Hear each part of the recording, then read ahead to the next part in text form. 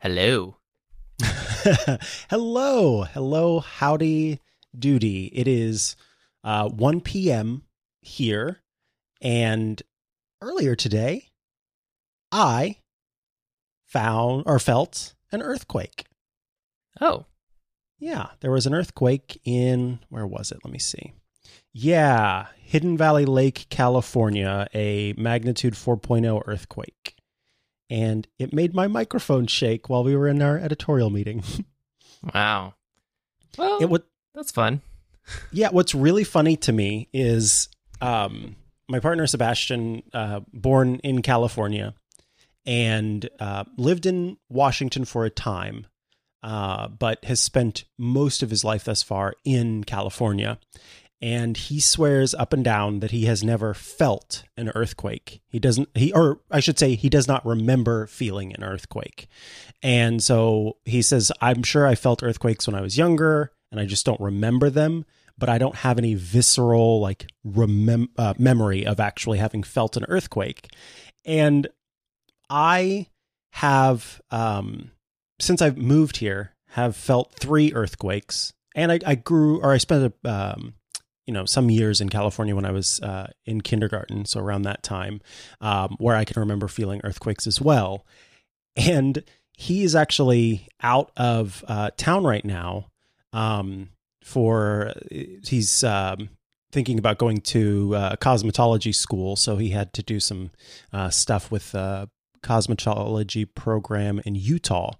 And so the couple of days that he is out of town happened to be the day that we have an earthquake that I can feel here in Petaluma, so he would have been able to feel here in Petaluma. So it's like this ongoing thing where earthquakes either happen after he's gone to sleep or he's out of town or what have you, to where despite being a Californian, he has never felt an earthquake that he can remember.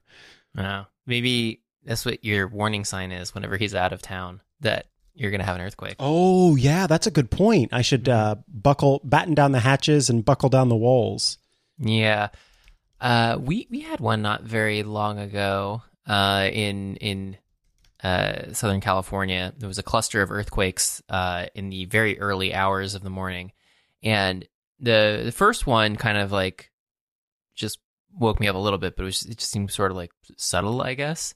And then a larger one happened after that, and I woke up Jason in the bed next to me, and he's like, "Why'd you wake me up?" And I was like, "It was an earthquake."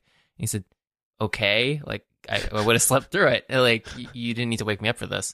And it's like, I guess, but it was one of those, I don't know what kind of earthquake shake you had specifically, but it was one of those ones where everything kind of just like went side to side for a little bit. So I was like, what do I do? Do I get out? Do I get into like a door frame right now? Like it's not stopping quickly. Which is something that's happened a couple of times. Like when I first moved to California, I was at work, and there was a quick earthquake where the like mini blinds that were in front of me shook really fast for a second, and then that was it. And I was like, "What was that?" Like, it didn't even dawn on me that that's ghosts.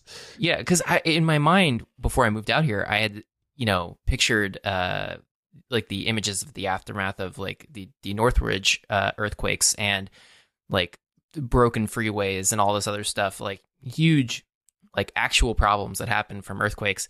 And then you get out here and it's just like, oh no, there's these little shakes that happen and things move a little bit, and then that's it. And then mostly nobody talks about it, except on Twitter everybody goes earthquake, and that's all you got. Yeah, which we should be fortunate that is all we have going on.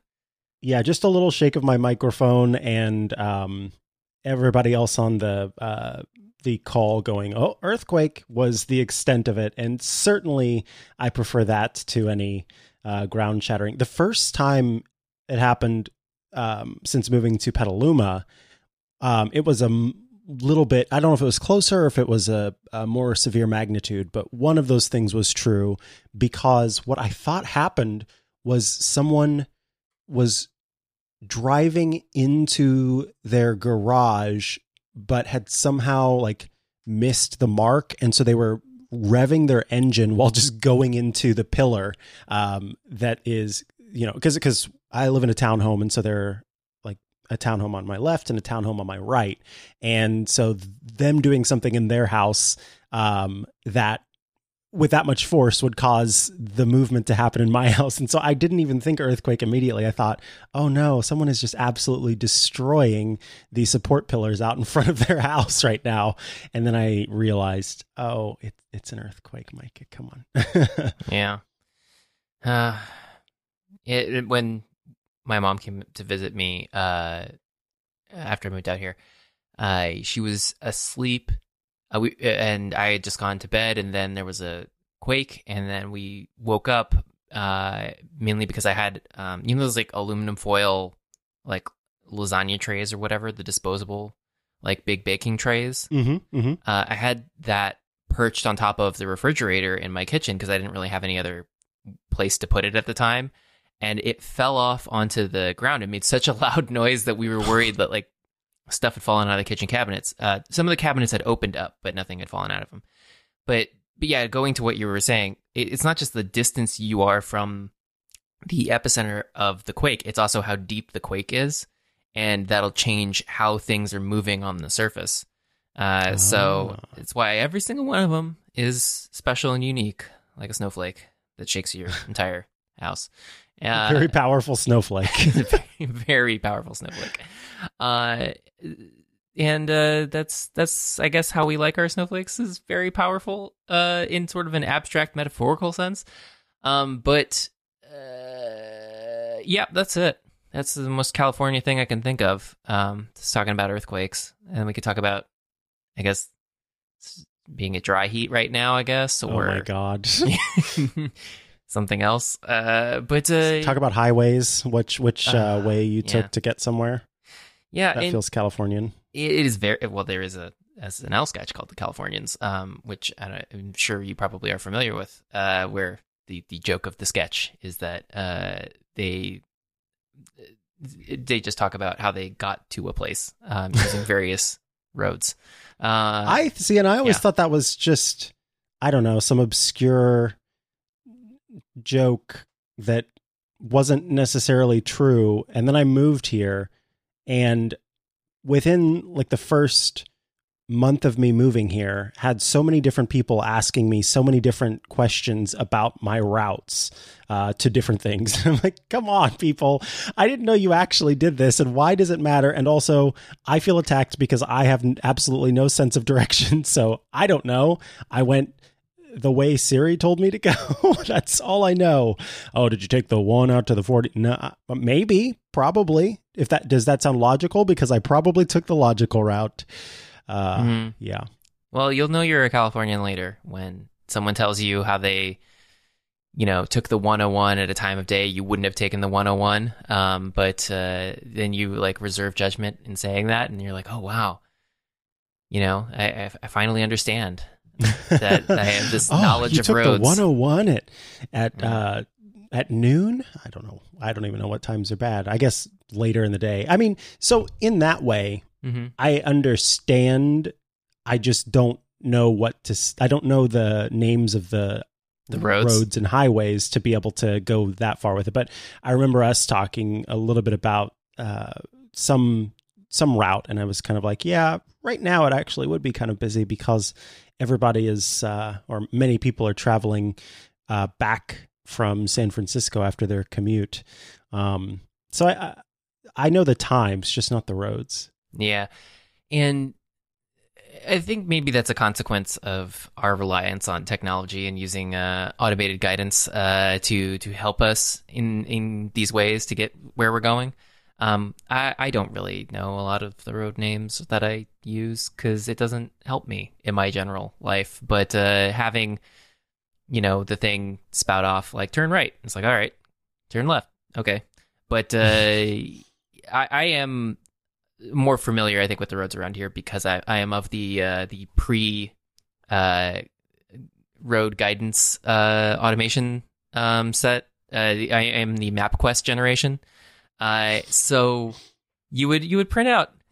You would print out your directions for where you were going to go, or you'd write them down on a piece of paper, and then you'd have to memorize that before you got on the road. And maybe at a stoplight, you could glance and see what the next turn was going to be if you forgot it. but you really couldn't take it all in or understand what it was or even know when you were going to hit the intersection. Fortunately, though, I am of the MapQuest generation and not the Thomas Guide generation, which was, I don't know if they had that in Northern California at all. And it's just some weird Southern California thing where there's this enormous book. There was like a phone book, basically, but it was just a map of streets. And there were like guide numbers for which pages to refer to look for different, roads and routes and things. And my aunt who lived out here at the time gave me one when I moved here, and I left it in the shrink wrap because it was sort of intimidating. I was just like, I'm just gonna use MapQuest, and I would print it out, and then sometimes I would write on the back of a printout, if I was just doing something simple and easy. And then that's just how you come to appreciate things like plugging in your phone in your car and it going and you being able to tell your voice assistant, like, I'm going to go here, what is the nearest here to there thing, and then deciding on a route from that. Man. Yep. Growing up, we didn't, there was not a lot of money, hardly any money, so we didn't do a whole lot of travel. But on the occasion that we did travel, I can remember you kind of based any home-based printing that you needed to do around the periods of time when we would travel, because that's when we would sort of quote-unquote splurge on getting new ink for the printer so that we could print out the MapQuest guides. And so you'd come back from the little trip that we went on and have printer ink for whatever you needed to use it for. But most of the time, you had to do the printing at school and stuff because those cartridges are very expensive. But I remember we went to the Omaha Zoo, which in the Midwest, the Omaha Zoo is the one to go to. And we, used MapQuest for that. And my mom was usually the navigator, kind of, turn here, turn there, etc. But I remember us using MapQuest when we took a trip to Colorado. It was for this international competition I was in, and we had the MapQuest, and I was in the back seat, as the like believer in tech, even at that time, going, definitely follow, MapQuest. I just follow the map, and everybody else getting kind of suspicious that it had gotten the address wrong or something, because we had rented a cabin in this cabin place, and it was way up in the mountains. And so you kind of you drove out from the city in past this sort of very flat area until the foothills and the mountains started to come, and then you would drive up, and I'm going, we just got to keep going. And I think it was my stepdad at the time going, no, I think we should turn around and ask for directions. And I'm like, no, I really think that it's right. I promise. I looked this up and I followed along the route. The point of the story is eventually we kept following MapQuest, and it did get us there, but we did not realize that it was so doggone far away from the rest of humanity. But it was a really cool place, and it ended up being a lot of fun. But I sort of fondly remember the MapQuest days because they were related to us getting to travel and go places. And then also because anytime there was printer ink, I found every reason to print things out that really didn't need to be printed out. So I'd make, CDs, mixtapes and stuff like that, and make custom album art for them and all kinds of stuff. So all that's a very fond time. But now I'm just very happy to have my voice in a slab of glass telling me where to go, because without that I would be utterly lost, which is, to some people a shame, I'm sure, but I am at peace with the fact that I don't have a very good sense of direction, and I live in a time where something else is able to help me with that. And I have a feeling that if I ever needed to acquire a sense of direction in a very horrible situation, then I would do what I needed. I wouldn't just continue to be like, well, don't have a phone, so I guess I'm just stuck. No, I would find maps and use maps to figure it out. Yeah, I mean, I don't know. I wasn't anticipating anything as dire as that, but I'm always anticipating something as dire as that. I have a decent sense of direction for the most part. It's hard to trip me up. And Jason unfortunately has a terrible sense of direction, so it works well that we can pair up in some situations because he'll really start walking the wrong direction. I'm like, why are we going this way? And he'll be like, we're going back to the car. I'm like, we parked that side of the parking lot. There's one of each in every relationship. And I am absolutely a Jason in that way. I'm like going this way. And then, it seems like those opposites, thank God, seem to attract, because what you're saying, I'm kind of nodding my head going, yep, that's exactly how I am. That's exactly what I do. Yeah. Oh, but our reliance on technology has unfortunately paralyzed us a couple of times on our recent road trips where reception is not always as like you would expect it to be in certain places. And so you would, change your mind on where you were going, or need to get some sort of update on why you were rerouted because of some traffic thing, or there was a detour. And you would just not have the information you needed. And you'd be like, well, I guess we could turn here and just keep driving till we get cell phone reception again, and then use that to get where we need to go. That's one advantage, I guess, you have with printed directions. But when we went to the Yosemite area, I made sure beforehand to download in Google Maps the offline data for the area to, at the very least, be able to figure out where roads were, because that was an important thing. I still don't think that to this day you can do anything like that inside of Apple Maps. It, either caches something or it doesn't, and you have no control over that. And I really wish they would change that, because it's one of those situations where you can't always count on having the bandwidth to make certain decisions about where you're going to be going. But to just have like some general like place names and routes and things would be useful. I agree. Do you ever get stuck up there? You hit a patch of no service. No service. Yes and no. I mean, yes, in the sense that I hit patches of no service, and then in fact, not too long ago, Sebastian and I went to the beach, and we went to one beach and thought it was a tide pool beach, but it ended up not being the tide pool beach. And so I was trying to look up the tide pool beach in the area, and no service. So I, kept trying to hit route until the service actually kicked in.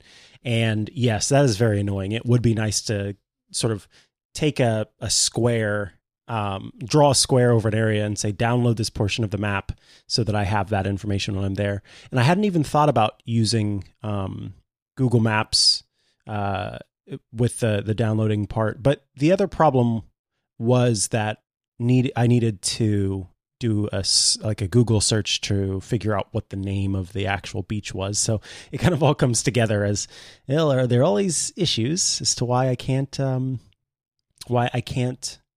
get the destination I'm looking for. Yeah, if you don't know what the name of the thing is that you're looking for, the offline data is still not going to help you. But the Google Offline Maps feature is actually pretty easy, and you do just draw a box over the area that you would like to download information on. So it's not bad, and I highly recommend doing it before you go to a national park or anything else out there in the wilderness. Off the beaten path. Yeah, because we made the mistake early on not early, but late last calendar year.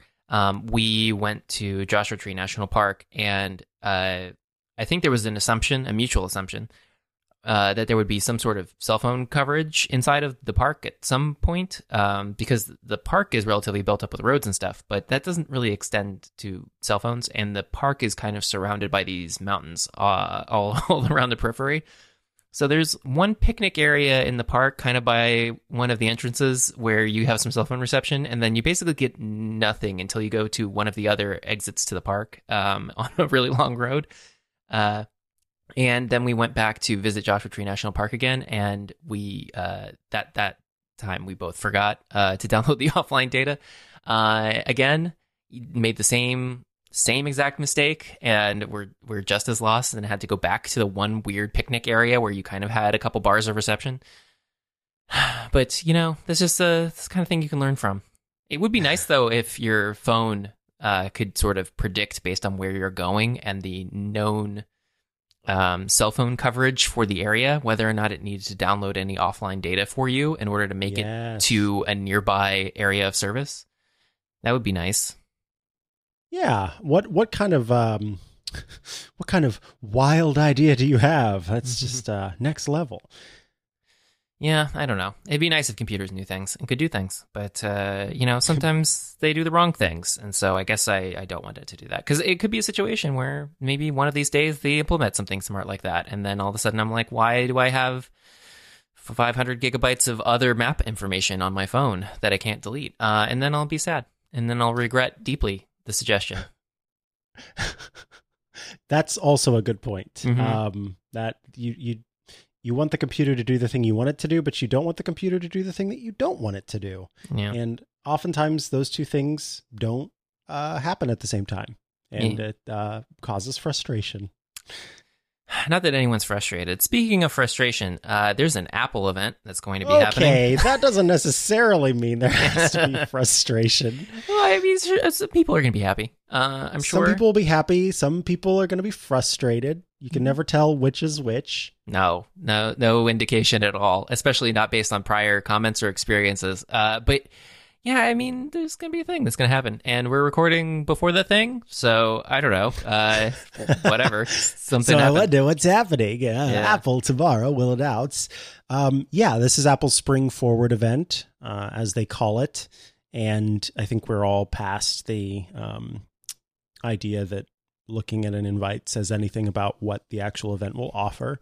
I do still love that post-pandemic, everybody still posts that they got an invitation. Oh, Lord have mercy. Yeah, you got a real exclusive invite there, buddy. Save me the trouble of reading your tweet about... No, I'm just kidding. No. Yeah. So the rumors, of course, point to a new iPad, an iPad Pro likely, and we'll see. The last time Apple made an iPad Pro upgrade, it was a very lackluster upgrade. So it's about time that we see a true upgrade. But I'm curious what that's going to mean. First of all, if there will be kind of a big upgrade to the iPad Pro, or if it will just be another kind of spec bump as it's done in the past. Outside of that, there's a lot of unknown, because Apple does have WWDC right around the corner. And at that event, Apple sort of traditionally announces a bunch of operating system changes and improvements and new features. And it's less of a hardware event usually. But there could be some hardware announced at WWDC, and some hardware or some software features that will hint at future hardware that we will see later in the year, particularly in the fall with the launch of a new iPhone. So it's a little early, I think, a little early. It's tomorrow, but I still think we don't know for sure what Apple is going to announce now and what it's going to put off until later, if ever, because there's been just forever and ever speculation about Apple announcing some tracking tile type devices called AirTags that would let you track stuff that you've lost. But then Apple came out with the announcement about its Find My network, getting support for third-party devices, including a bike right now, and a third-party tracker from Chipolo. And there's pronounced third Chipotle. Thing. Yeah, Chipotle. Track your burrito. And I can't remember what the third thing was. But what's interesting there is that they did announce a third-party tracker, and that is not going to be available for pre-order until June, which happens to be the month when WWDC happens. So folks who kind of pay attention to this stuff and try to read between the lines suggest that given Apple is not, Apple is kind of having the companies wait until June to start pre-orders, that it would suggest that other Find My tech could be available in June from Apple itself. Then some say, well, no, they're having those people wait because they want to give AirTags plenty of time to exist on the market leading up to third parties adding their trackers to the market. I don't know what's true, but I have no idea what else is going to be announced tomorrow besides an update to the iPad Pro. I'm pretty convinced that is definitely happening. But outside of that, I don't know. So I'm curious, Joe, you've had time to munch on it, chew on it, like some delicious apple-flavored saltwater taffy. And what's the outcome so far for you? What do you think will be announced tomorrow?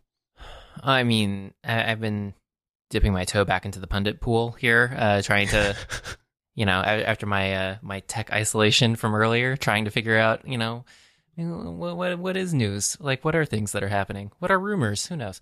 But yeah, the only thing that I think that is definitely happening is the iPad Pro, and potentially other iPads. And the rumors that I saw for the iPad Pro are the new display technology and a chip upgrade, which... I know every single time anything happens with the iPad, people are like, I want a new form factor, but don't invalidate the accessories that I already purchased. And it's like, right. I do not want a new form factor. Ugh. Mm-hmm. So, we'll see what happens. But I anticipate that is going to be the big thing. And unfortunately, I know we earlier poo-pooed the invitations. But they do the drawing in 3D kind of spirally shape thing, which, it just means my old nemesis, AR. And I don't love that as a sign, because that means that it's going to be stuff where it's like, look at us holding an iPad as a window to this virtual environment where we drew. And it's like, yeah, I guess someone cares to do that with their arms getting tired, maybe. But, I don't know, because I don't think there's any rumor that any sort of visual headgear component is going to be coming out. So it seems like another round of AR teases via, the iPad as a window to AR, which I'm not excited to have to sit through. As demonstrations go, they are often lackluster and typically involve things that are not real world scenarios that I would ever participate in. So that's going to be a bummer, but whatever. It'll give some more of a reason for the upgrade to exist, I guess, because it'll have more juice for the AR to do the things, I guess. Maybe a new pencil that draws in 3D space based on your position and orientation, maybe? I don't know. Who could say? And there are those rumors about the iMac update going to be out there with an M chip of some variety. And it'll be in different colors and stuff, and what kind of display will it have, and the size and the bezel and blah blah blah blah blah. But again, I don't know that anything really concrete has come out along those lines, and there's no indication that it would need to necessarily be the event as it's happening. It could, like you had said earlier, they could hold anything for whatever reason they want to. They don't even really need to tell anybody or consult with anybody, and there's not like a physical presentation that they need to like adjust. Nobody's got to stand in a different spot on the stage or anything.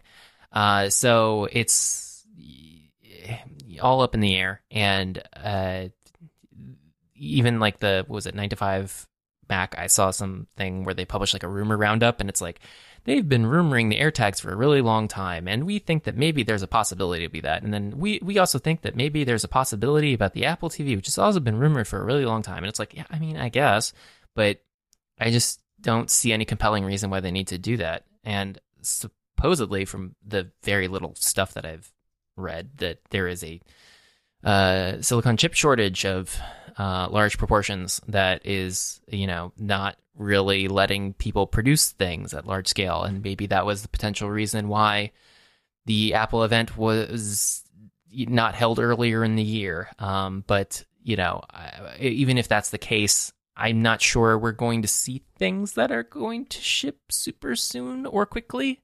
So I don't know. They could announce all kinds of stuff without it actually being in production. If they so chose, they could even tease AirTags and be like, well, it's coming to you in June. And then we'll all be like, okay, why'd you say that then? But it doesn't matter. They can do whatever they want. Right. I mean, you've perfectly summarized my thoughts exactly on how I feel about all of this, particularly related to kind of what is to be expected and what is not to be expected, and what it means. Because they can and are going to do what they want, how they want, and ultimately we don't know until we see the event tomorrow, which is, by the way, where I put in a quick plug. Well, actually, I guess I won't. I don't know. I doubt this episode's going up today, so please. You don't know. You don't know me. I could be unusually productive. That is true. So here, we'll do it this way. Please do, or maybe you have, in which case I thank you, tune in or have tuned into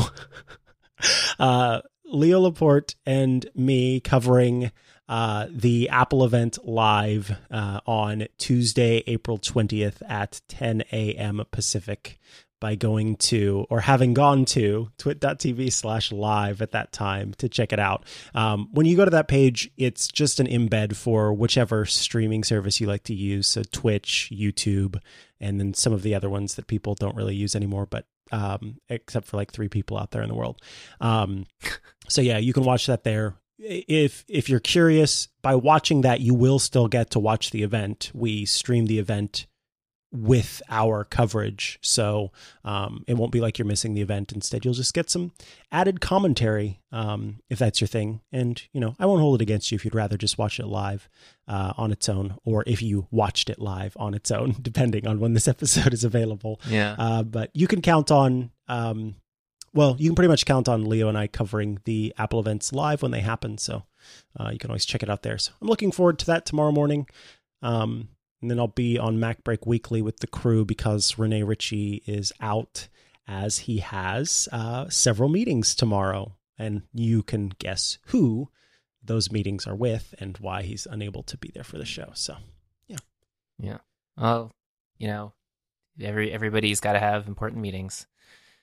But everybody's got to meet with Tim. But is there, other than the live coverage and you standing in for Renee on MacBreak Weekly, is there any particular place people should look for a post retrospective review from you on this? Or just watch the skies. Just watch the skies. Watch the skies for Clockwise, and watch the skies for all of the usual suspects. I will say, if there's a new iPad announced tomorrow, I will be Twit will be purchasing that iPad, and I will be doing a review. So eventually, you'll be able to get your thoughts on that. But in terms of a kind of post retrospective, the best place is MacBreak Weekly, because we'll be doing that literally right after the show is over. So that's kind of the best place. And then, of course, yeah, you can pretty much bet that Wednesday's Clockwise is going to be an Apple event focused episode. Mm-hmm. That was a good thing I was on last week, so that way I could rant about the TV thing, and then let the important stuff happen this week. If there doesn't end up being a TV update this time, then it will have stood on its own versus feeling a little less relevant afterward. I mean, I just cannot. Knowing all of the possible things that are going to be announced, it seems so unlikely that they would bother with that during this process, but who knows? Who knows what they are thinking? But if for some fluke circumstance reason they announce an Apple TV, you know where to find me. Quietly, Yes. quietly, very quietly, saying it's awful and it's dumb. And they did a bad job. I don't like it. Yeah. No, I Here's what's wrong. yeah, I'll keep an open mind. It's going to suck, but I'll keep an open mind. Okay. Mhm. You know, I have to have this conversation somewhat regularly with somebody very close to me about how our brains are very bad at differentiating between real and imagined. And if we write scripts for our brain and work through those scripts in our mind, we will often come to believe that those things are going to happen, or sort of shape what's happening around them. So for people with anxiety, for example, particularly what's it called? Social anxiety. If you are leading up to that event going, oh, it's, this is what's going to go wrong. This is what's going to go wrong. I'm probably going to trip. I'll probably stumble over my words, this, that, and the other. Your brain, in thinking through those events and putting you in those events inside of your imagination, it's not as if processes of the brain are going to change because it's just in your imagination. You are still going to have that anxiety. Your brain is going to send out all those signals that cause your adrenaline and, your blood pressure and all that kind of stuff to rise, to spike, etc. Versus if you tell yourself, and I'm not truly attributing this to you being poo-pooey about an Apple TV. Who gives a crap? I'm really that's fine. You absolutely can. I'm more talking about important things like happiness and life, which if you can tell yourself, hey, everything's going to be okay. It's just, that's the thing, is like, in either case, you're doing, because someone would go, well, that might not happen. But also the thing that you're negatively imagining also might not happen. So if they're both equally unlikely to happen, then they're both equally likely to happen. And therefore, you should feel comfortable lying to yourself in a way that is beneficial to you, because it actually will be beneficial to your health and to your overall mental happiness. No, I'm not going to go into it. There's just this really cool, I won't go into detail, but there's this really cool study that they did with professional basketball players, where they measured their brain waves based on when they were actually shooting baskets, and then they had them kind of sit there and imagine being out on the court shooting baskets, etc. And the near identical nature of the brain waves was one of the examples of how our brains don't really differentiate between real and imagined in many cases. And I think it's really fascinating. So yeah, pro tip, if you're going to lie to yourself in a negative way, then it's better for you to just choose to lie to yourself in a positive way. I guess. It's a bitter pill to swallow, I understand. Yeah. But it doesn't apply, as I'm saying, to you. It is totally okay to think that a product isn't going to be good, because that's not what matters. No. You're allowed. And also, there is a degree of some kidding around that is occurring here. This is exactly. I'm not actually going to put my life's hopes and dreams attached to whatever the new Apple TV is and whenever it comes out. I think that is not a healthy way to live. But I also recognize what you're saying about real things. That it's important to actually not create a negative feedback loop about it, and to anticipate the worst in all scenarios. But sometimes Joe's gonna Joe. And that's what we got. But is there anything else before we wrap up this event of positivity and good energy? I'm trying to think if there is anything else. I guess this feels like a weird promo show now, but we did just announce a cool new thing at Twit called Twit Plus, which is a way for anybody who listens to the network to directly support the network. So if you're a member of the Incomparable Network, or you're a member of Relay FM's membership stuff, this is almost exactly like those in that it's through Memberful. And by signing up, you get access to a Discord. Leo's been hosting ever since our editorial meeting ended. In fact, near the end of our editorial meeting, Leo accidentally started up his Discord voice channel. And so we ended up ending the meeting, and then he went straight into Discord. And I think it's still going on. So some people were like, this is so surreal. I've been listening to, Leo for X years, and I just had a chance to chat with him directly. So, if you are interested in having an opportunity to converse with some of us, or all of us at different times, that is going to be a place for you to do so. I've got some stuff coming up, including some crafting stuff. So I'll be talking about the different crafting stuff that I do, crocheting and knitting and whatnot. And then you get all of our shows ad-free, which is really exciting for some people. Others, I was surprised where other people were like, it's kind of weird. I've gotten a lot of use out of Twit's ads in the past and then they'd list off like, I've gotten this, I've tried this, I like this, I still use this. So it's going to be weird without ads. I won't know what stuff I should check out. So that felt really good. But ultimately, this is an awesome way to have direct support from our viewership, and early membership stuff is going well. And I don't know what all is in there, but if you just go to twit.tv, you can learn more about it.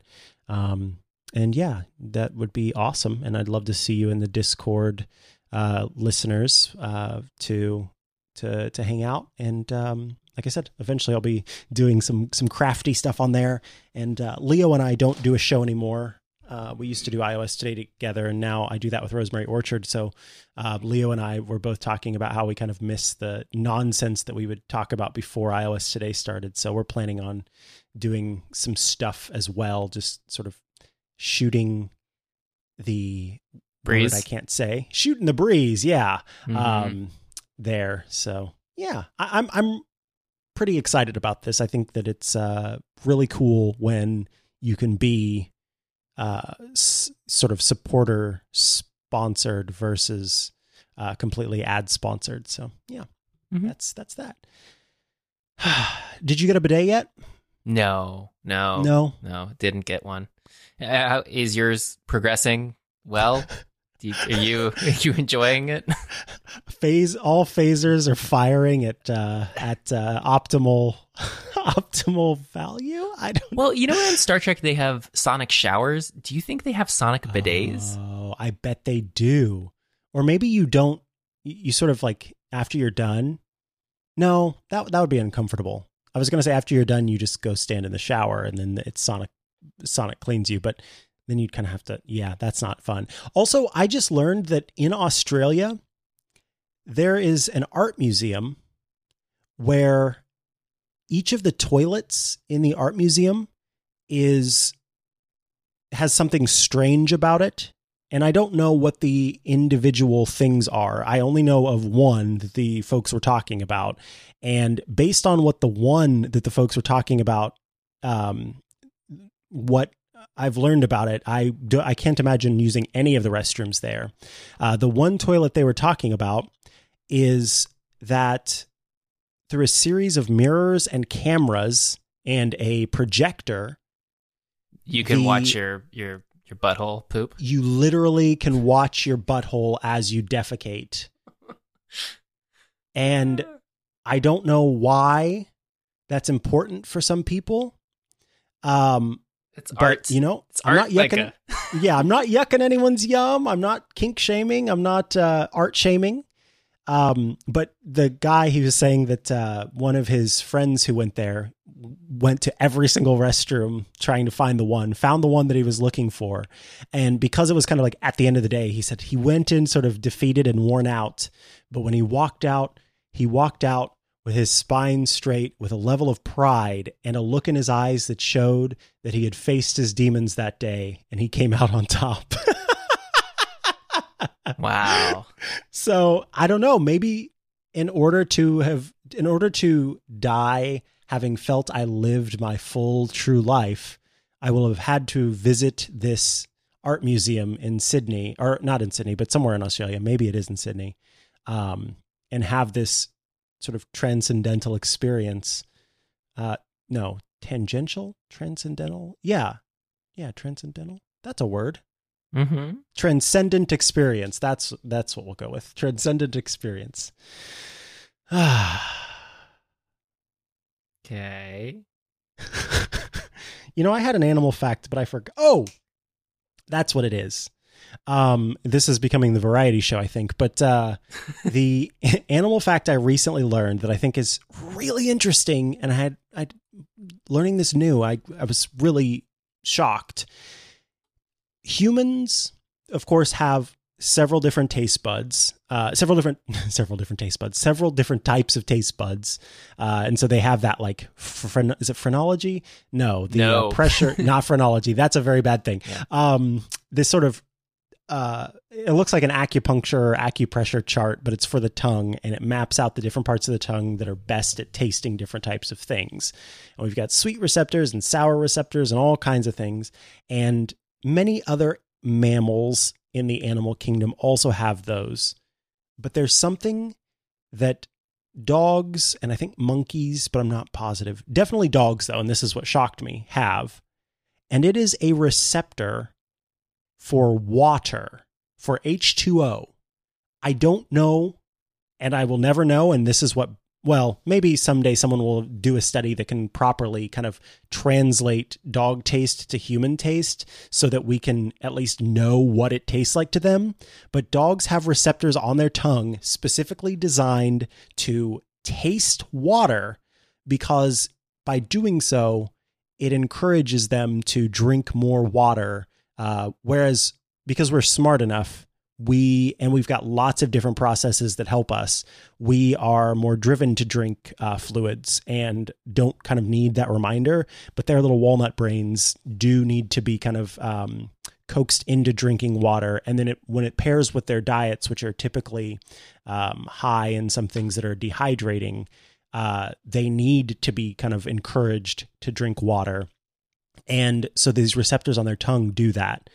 So I don't know if it means that, toilet water versus water from the floor versus water in a bowl, like all taste different, or if all water tastes the same, but it has a taste to it, or if they can tell like, oh God, he's given me smart water again. I hate these extra minerals. I just want pure distilled water. That's Henry. I don't know if he could tell the difference between them, but it's so fascinating to me that dogs have receptors specifically designed for recepting water and are therefore encouraged to drink it. You should do a blind taste test where you arrange several water bowls with different waters inside of each one of them, and then conduct a test on I should the preferences. Henry is picky about water. So this is the problem. Missy's not very picky about water. Henry's picky about water, but they both are afraid of those water bowls that are more for cats, the ones that kind of keep a constant stream. And so with those, you can have it running and let it go for, a week before you need to rinse it out and put more water in it and get it a little bit more fresh, because that kind of keeps the water fresh. Whereas with just a bowl, you have to dump it every day, rinse it out, and then fill it up back to the top. And on the occasion where, it'll get like halfway down and then he'll have some more, but it's been longer than a day, then he will not drink it. He won't drink the water if it's like been in there. I mean, of course, as some folks have pointed out to me in the past, well, he would just drink it if that was all that was available to him.